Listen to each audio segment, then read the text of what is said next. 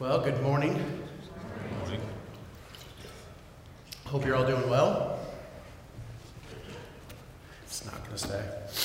This morning, we are going to continue in our series in Genesis, and we will be looking at the story of Noah.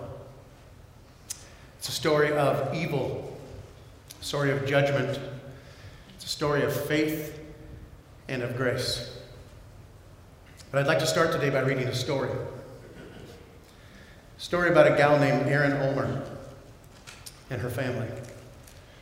On May 3rd, 2015, Erin and her husband of 13 years, John, took their three children, 11-year-old Olivia, 7-year-old Ezra, and 5-year-old Selah, for a walk across a newly constructed trestle trail bridge. It was a 1,600-foot pedestrian bridge that was converted from a railroad bridge. It's located in Menasha, Wisconsin. They walked all the way across, turned around and began the trip back. And in the middle of the bridge was a red pavilion with some benches underneath. As they approached, they noticed a man slumped over on one of the benches and another man standing nearby. Ezra was further ahead with their dog Sammy. And as they came closer to the red pavilion, John approached the man to try and see what was the matter. Nothing could have prepared them for what happened next. Without warning, the man pulled out a gun and shot John in the chest. He shot Olivia, and then he shot Erin in the leg. All three went to the ground. Erin got up and grabbed Selah, was in shock, and she started to run. More shots were fired. As they approached Ezra, Erin told him to run and get help. Erin was shot 2 more times. One bullet hit her in the hand and another in her abdomen. As she reached the end of the bridge, she collapsed to the ground. She said she didn't remember feeling any pain until she stopped there to lay. Looking back towards the bridge, she didn't see anybody coming. Later, she learned that the gunman had taken his own life. Her husband John and her daughter Olivia and another innocent man named Adam did not survive the terror of that day. Erin never lost consciousness as they transported her to the hospital, where she underwent emergency surgery. When she woke from surgery, the reality came flooding back to her mind, and her worst fears were confirmed, that John and Olivia were gone. Erin couldn't speak right after the surgery due to the tube that was in her mouth, but as soon as she was able to, she told them what her husband's last words were. Words that came from a man who loved Jesus and understood what it meant to be forgiven. He said to the shooter, "May God forgive you." In a moment of pain and unspeakable evil, John echoed the words of Stephen in the book of Acts when he was being stoned to death.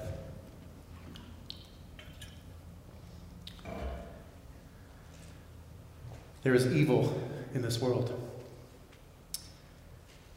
And our story today is full of evil, full of depravity. And it begins in chapter 6 of Genesis. Go ahead and take out your Bibles and let's dive in. Genesis chapter 6, verses 1 through 8, and then we'll pray. Verse 1. When man began to multiply on the face of the land, and daughters were born to them, the sons of God saw the daughters of man were attractive, and they took as their wives any they chose. Then the Lord said, "My spirit shall not abide in man forever, for he is flesh. His days shall be 120 years. The Nephilim were on the earth in those days, and also afterward, when the sons of God came into the daughters of man, and they were born children to them. These were the mighty men who were of old, the men of renown. The Lord saw that the wickedness of man was great in the earth, and that every intention of the thoughts of his heart was only evil continually. And the Lord regretted that he had made man on the earth, and it grieved him to his heart. So the Lord said, I will blot out man whom I have created from the face of the land, man and animals and creepy things and birds of the heavens, for I am sorry that I have made them. But Noah found favor in the eyes of the Lord." Let's pray. Father, we humbly come before you today and confess that our ways are not your ways.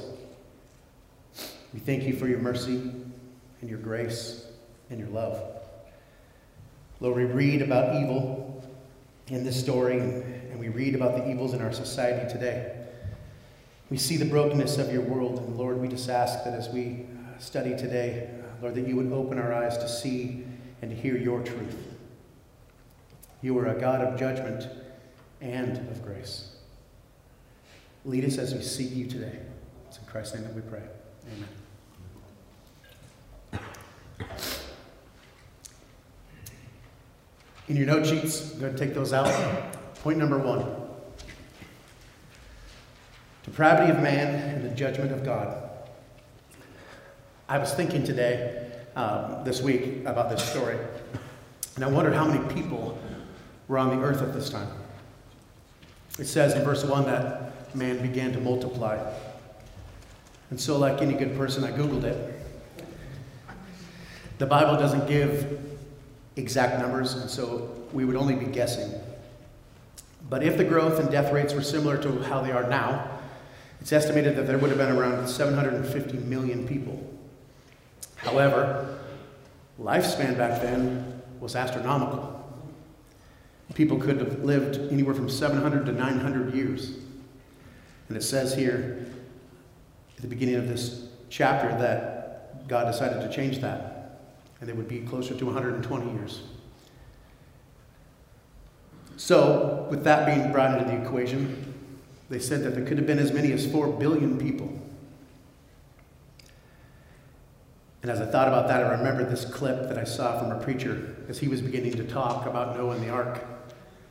And he got really quiet, and he said, "Friends, the story of Noah and the ark is not a children's story.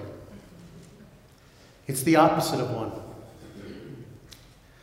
We don't have time to get into everything that these 4 chapters have to say about this. And there's been a lot of discussion over the years as to who the sons of God are and who the daughters of men are, who the Nephilim is. Are they fallen angels? Are they superhumans like Goliath? Truth is, the Bible doesn't really give us enough detail, so I'm not going to spend that much time on it. But know that it is a highly debated topic. But what we do know is that whoever these people are, whatever they are, and whatever is going on here, God doesn't like it. Look at verse 5.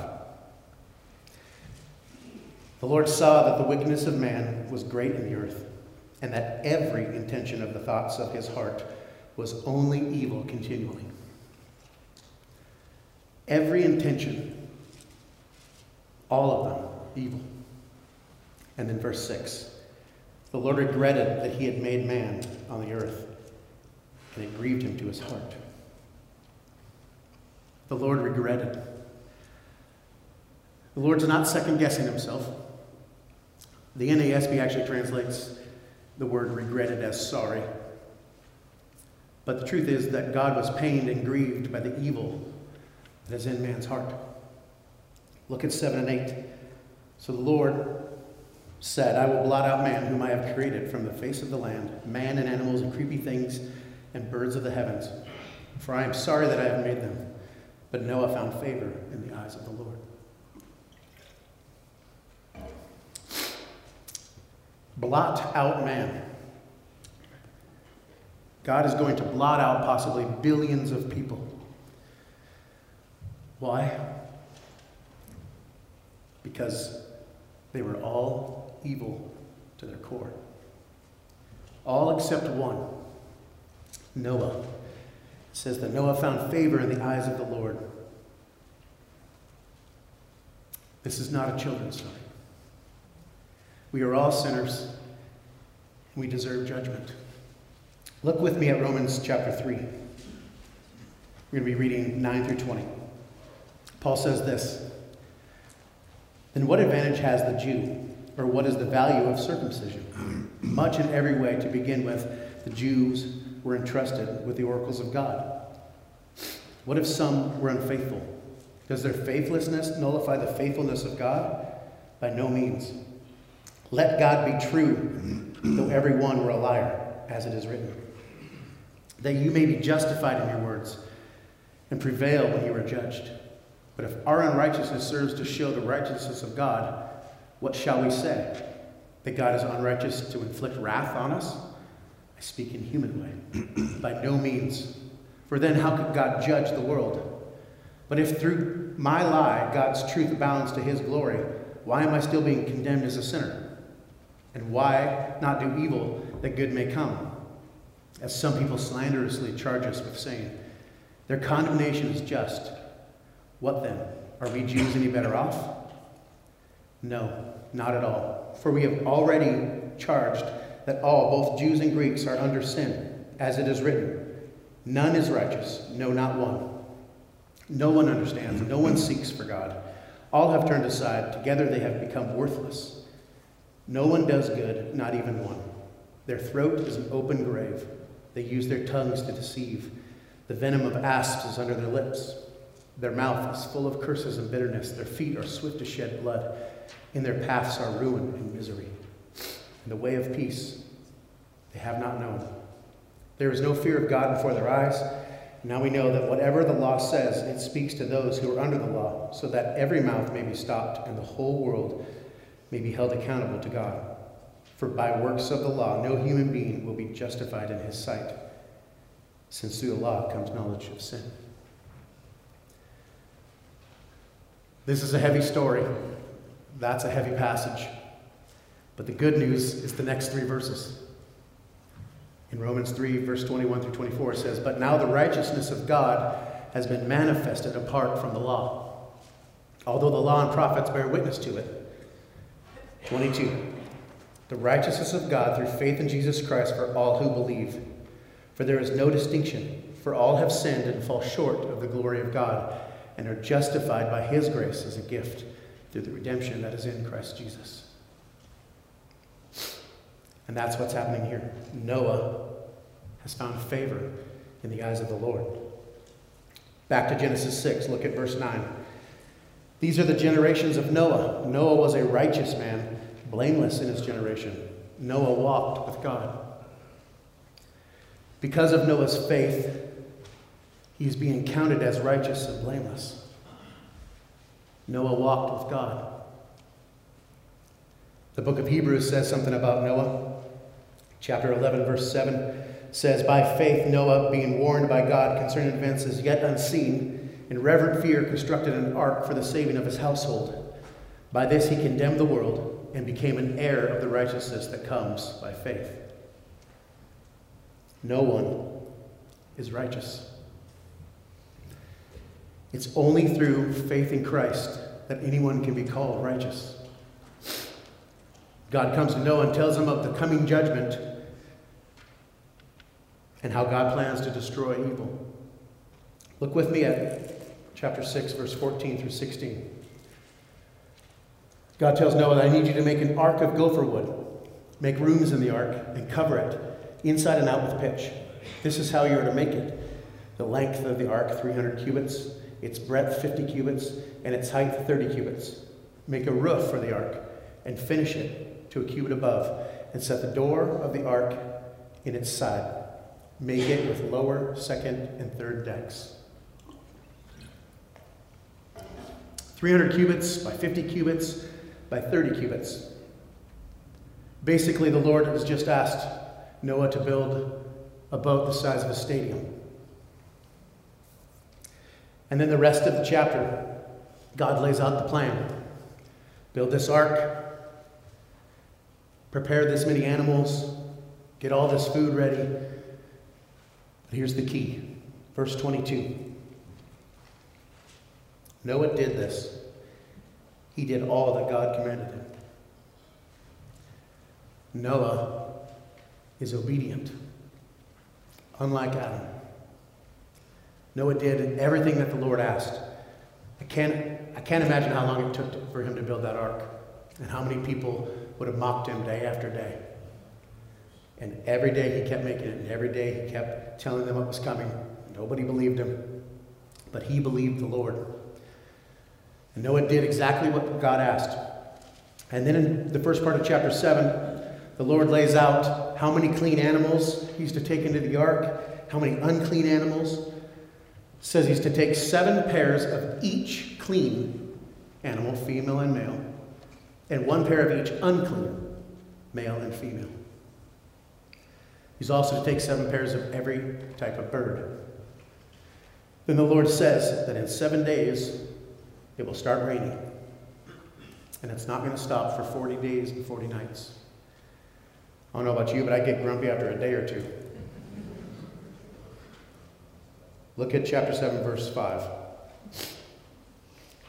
And Noah did all that the Lord had commanded him.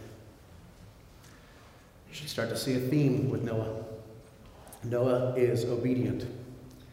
And it says that Noah and his wife and his 3 sons and their 3 wives went into the ark, along with all the animals and all the birds. And then verse 9.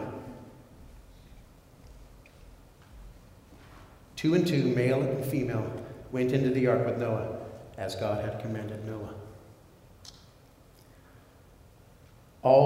After all were in the ark, as God had commanded, it says that the Lord shut them in. And then after 7 days, the rain started to fall. The flood came upon the earth, and the rain fell for 40 days and 40 nights. And look at 19 through 24. It says, and the waters prevailed so mightily on the earth that all the mountains under the whole heavens were covered. The waters prevailed above the mountains, covering them 15 cubits deep. And all the flesh died that moved on the earth, birds, livestock, beasts, all swarming creatures that swarm on the earth, and all mankind. Everything on the dry land in those in whose nostrils was the breath of life died. He blotted out every living thing that was on the face of the ground, man, animals, and creepy things, and birds of the heavens. They were blotted out from the earth. Only Noah was left, and those who were with him in the ark. The waters prevailed on earth 150 days. I was thinking about Hurricane Katrina this week that hit New Orleans a while back. And I remember on TV seeing the devastation. It was incredible. Nearly 2,000 people died from the hurricane and the floods that followed. It was a horrible event. I also remember in 2010, the tsunami that hit Haiti. A 7-point earthquake caused that tsunami. 200,000 deaths in total. And as awful as those are, both pale in comparison to the flood that covered all of the earth, where the highest mountains were covered. Every animal, every bird, and every man, likely billions, gone. So the truth is, as heavy as it is, that God is a God of judgment. He hates sin. He hates evil. But there's another truth, just as equally true, and that is that God is a God of grace. God desires to show grace to those who trust in Him, that trust in Him over their own desires and their own wants. And again, of only the billions, only Noah trusted God. And 150 days they waited in the ark with nothing but water surrounding them. How amazingly terrifying must that have been? Just waiting, waiting, and waiting. That brings us to point number 2. The God of grace. Again, the truth is that all of us, all of mankind, deserve judgment because we are all sinners. We all deserve hell. And this is why grace is so beautiful. This is what makes grace so amazing. It is all undeserved favor. The fact that God would save even one person is amazing grace. And chapter 8 starts with the 4 greatest words of this story. Chapter 8, verse 1.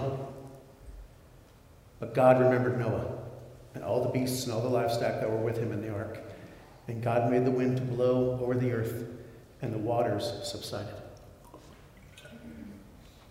God remembered Noah. He remembered that Noah walked with him, that Noah had faith in him. And after 150 days of waiting on the water, God begins to make the water subside. And it takes another 150 days for that to happen. 300 days on the water. And finally, the ark comes to rest on a mountain range called the Ararat. Look with me at chapter 8, verse 7 through 12. It says, Noah sent forth a raven. They went to and fro until the waters were dried up from the earth. Then he sent forth a dove from him to see if the waters had subsided from the face of the ground. But the dove found no place to set her foot. And she returned to him at the ark, for the waters were still on the face of the whole earth. So he put out his hand and took her and brought her into the ark with him. He waited another 7 days, and again he sent forth a dove out of the ark. And the dove came back to him in the evening, and behold, in her mouth was a freshly plucked olive leaf. And Noah knew that the waters had subsided from the earth. Then he waited another 7 days and sent forth the dove, and she did not return to him anymore. So at this point, Noah removes the covering of the ark, and he can see that the ground is dry. And then God tells Noah and his family to leave the ark, to bring out all the creatures as well, so that they may begin to be fruitful and multiply.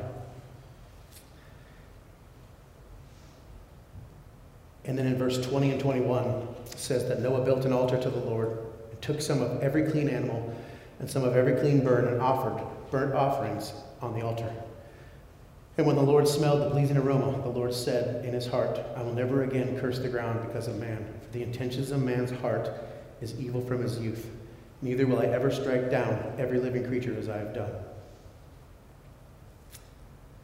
Chapter 9, and God begins with God's command to Noah and his sons to begin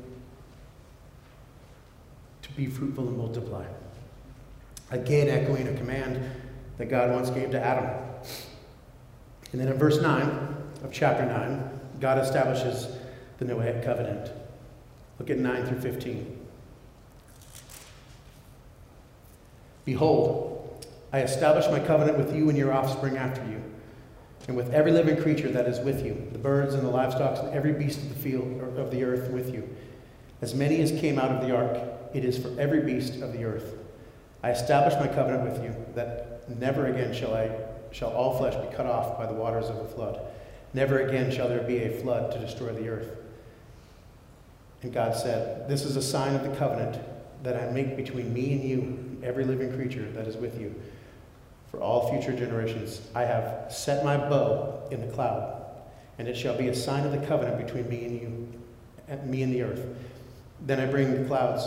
When I bring the clouds over the earth, and the bow is seen in the clouds, I will remember my covenant that is between me and you, and every creature of all flesh, and the water shall never again become a flood to destroy all flesh.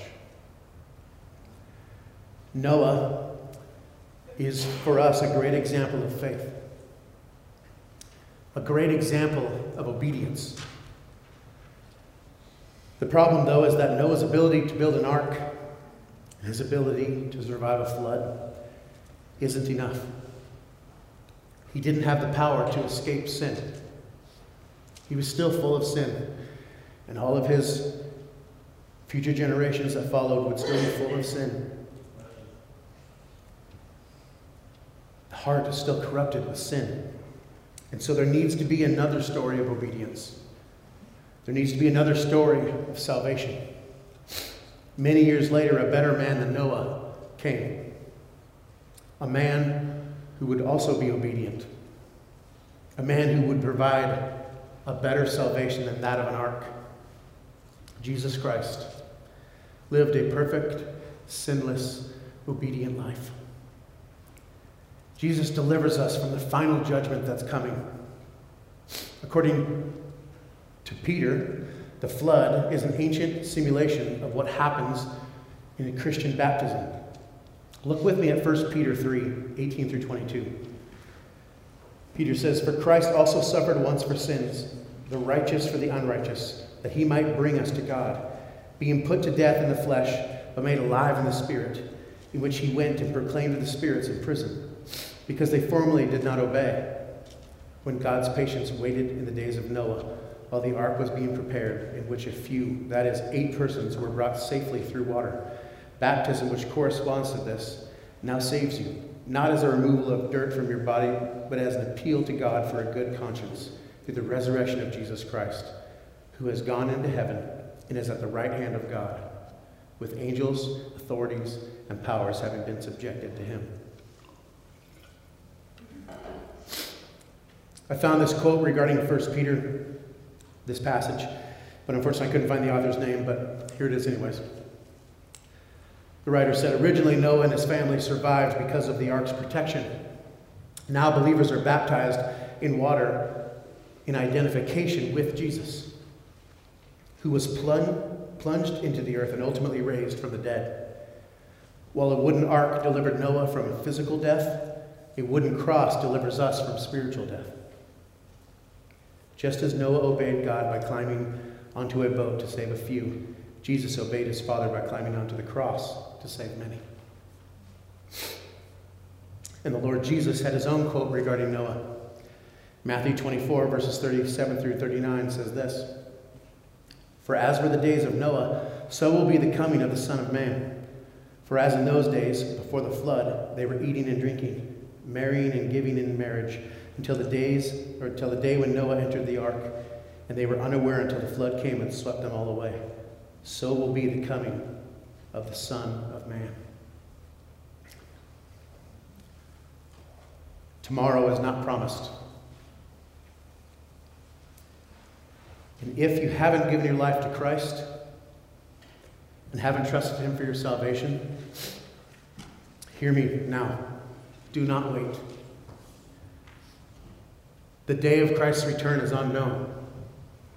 It could be tonight. It could be tomorrow.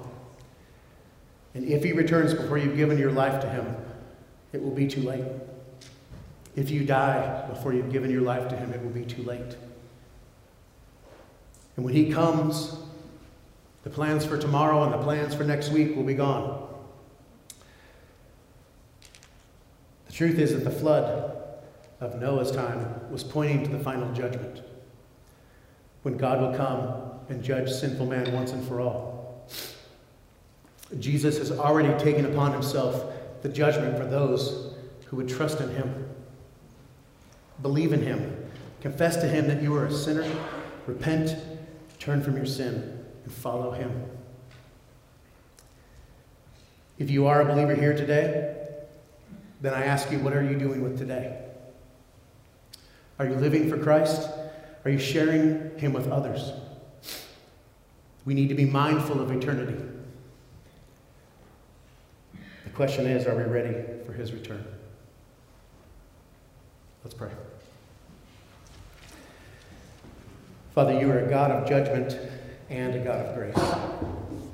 And we thank you for who you are and what you've done for us and your Son, Jesus.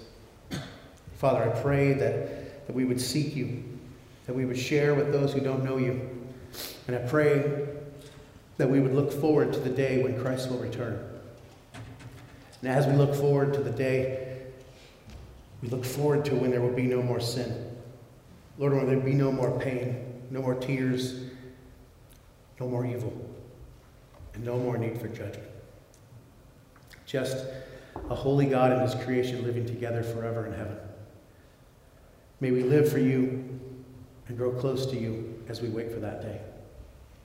It's in Christ's name that we pray. Amen.